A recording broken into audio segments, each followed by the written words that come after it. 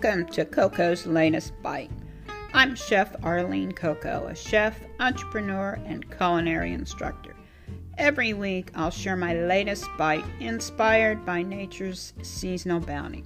So pull up a chair at my table and let's talk cooking.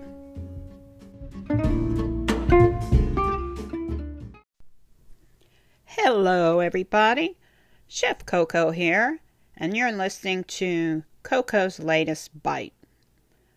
Welcome to my kitchen.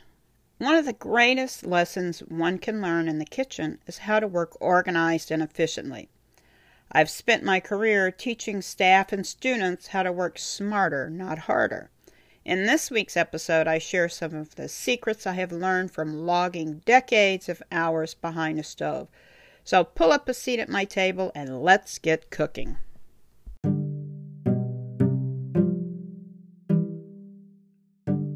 You're listening to Coco's Latest Bite with Chef Arlene Coco, a show for cooks who were inspired by nature's bounty.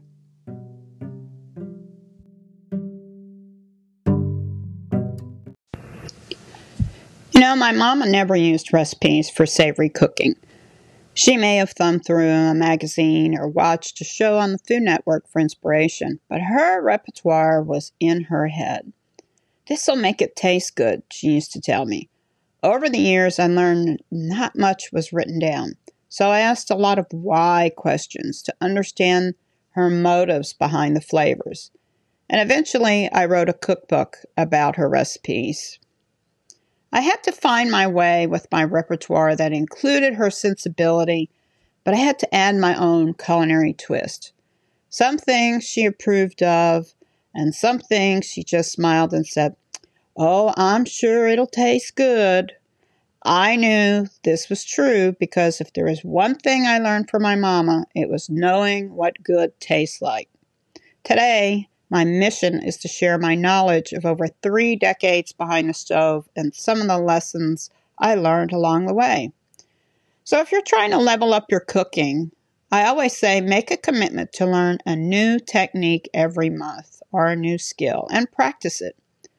Over the years, a few of my techniques I've worked on have been like making pasta from scratch with friends. That's always really fun.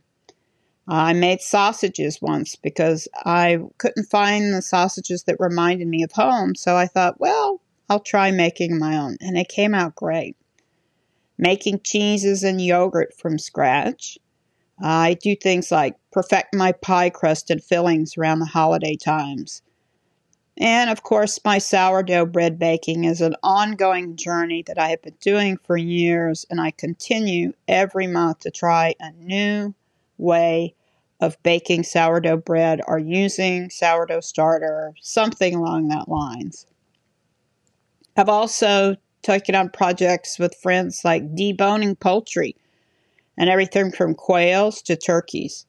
And also things like making sushi or the perfect stir fry when I come back from my travels from Southeast Asia.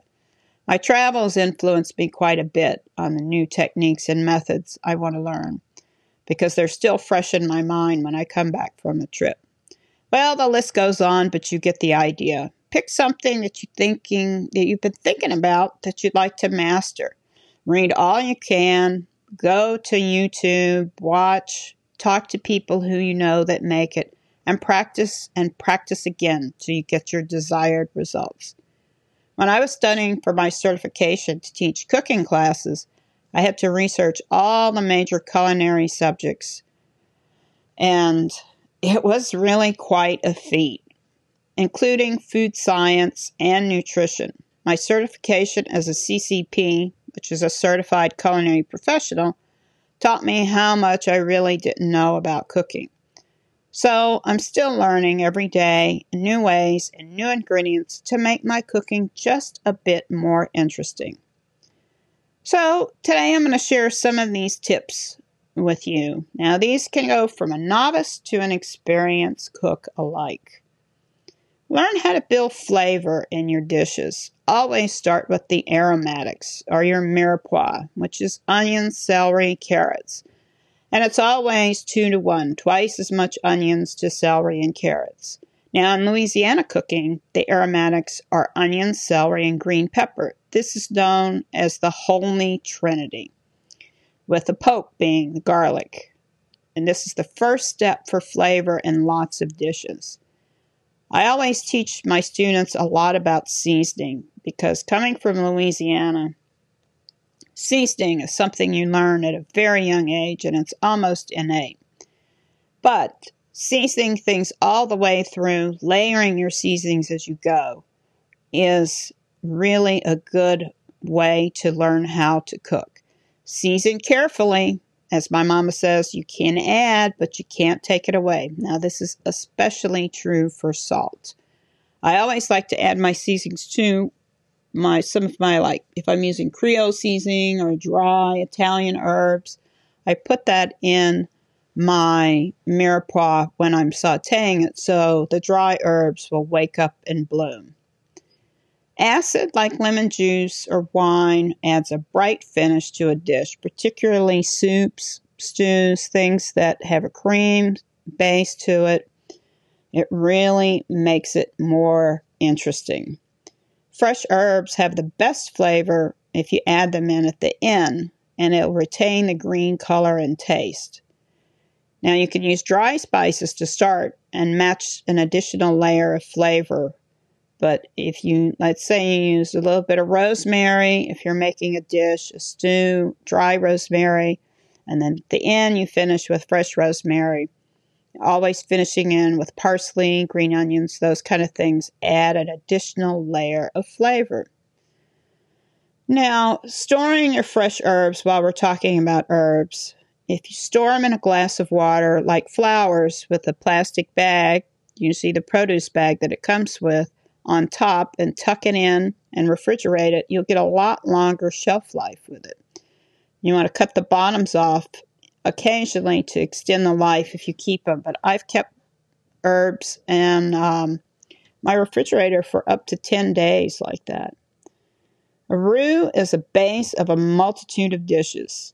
It's equal parts by weight, not by volume. So you kind of have to make roux intuitively, adding more flour or more oil as you need it. Now, also remember a liquid measuring cup and a dry one are two different systems. So don't mix and match them. So if you have a set of dry cups, you want to use that for flour. And if you have a liquid cup, which is usually the glass or Pyrex measuring cup, you want to use that for liquids. And don't mix and match them. I also tell people to learn how to bake with a scale. It'll up your baking game to the next level.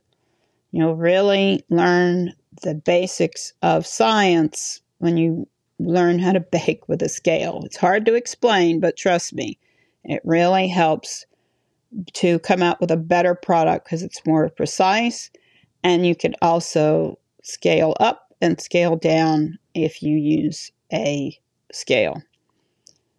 Now, some other tips I have are things like when you use potatoes and apples, leave those skins on. They have more nutrients that way in the skin. And my students always ask me about freezing things. And I say, you can freeze just about anything, but how it thaws and how it tastes after it's cooked is a different story. I stay away from freezing potatoes because they get really watery. I also tell my students you need to learn how to cook by temperature of doneness and not necessarily by time because all ovens are different, all equipment is different, right? Now, this is especially true for meats and breads. Usually, people ask me, well, how long do you cook a roast? And I say, well, I cook the roast to 140 degrees. I don't really necessarily cook it for any amount of time. I just check it occasionally till I get to that, and then I pull it out. And you have to remember 10 degrees over, it's called carryover heat. If you pull a roast out at 160, and it will carry over to 170 by the time it's done. So keep that in mind when you are roasting things. Now with bread, I like to go up to 200 degrees, and I cook to brownness with breads. because I like my breads a little darker. So a few other tips that I've learned along the way are freezing your mirepoix for soup gives you a head start when you're busy. Remember, the mirepoix is onions, carrots, celery, especially when there's an abundance in season. I'll have friends that have gardens that will bring me 5 or 6 pounds of peppers, and I just chop them all up with onions and celery, and I throw them in the freezer, so if I want to make a quick gumbo or a soup, I'll have at least that part done.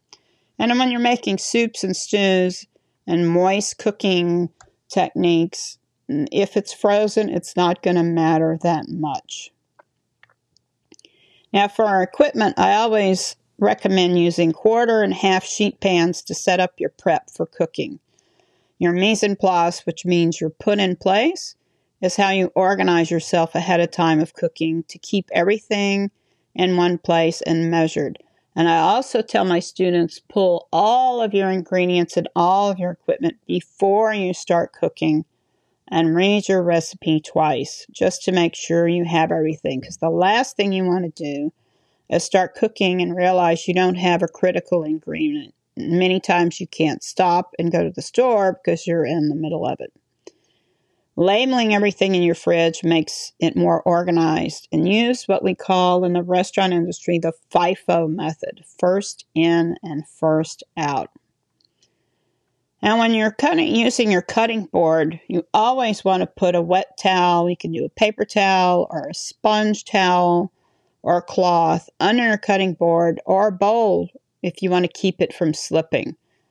This is one of the things that are critical when you are using cutting mats and cutting boards in a professional kitchen. Also, while you're being organized in the kitchen, you want to label all your jars. I like to use painter's tape and Sharpies. That's what a lot of folks use in professional and personal kitchens. Write the expiration date on the box for items in your pantry, the marker. Then that way, you won't let them go too far past the date. And a couple of other things about specific items. If you have ginger, you want to freeze your ginger root, grate it with the skin while frozen. The skin will fall away. It's a really nice way when you can buy ginger in a fair amount of quantity and just freeze it and pull it out when you need it. So these tips, they will they'll help you in the kitchen to have greater success. I always used to say, focus and finish. We would tell that to each other. Do one task at a time, then you want to move on to the next one. A job is not done till the tools are put away. So that means your ingredients, your tools, and everything put away. And of course, I love to say, cook once, eat 4 times, especially with grains that hold and freeze like rice. So those are a few of my tips just off the top of my head. On my blog, I'll also have handy tips just for the newbies. If you're just starting to cook and you're looking for some tips, and if you're a seasoned cook and you want to review some tips that you may know, you can check my website. So hopefully you will use some of these tips and you learn something. And if you have any questions or cooking questions, I'm working on a segment to the call Ask the Chef. And you can reach me through my website at arlenecoco.com. Just you can reach me through email through there and email your question, and I will collect them and answer them. So until then, have a wonderful time in the kitchen and have a great day.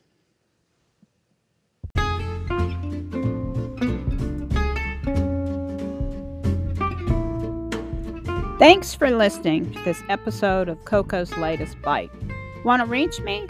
It's easy to connect with me on my website, arlenecoco.com, ARLENECOCO.com.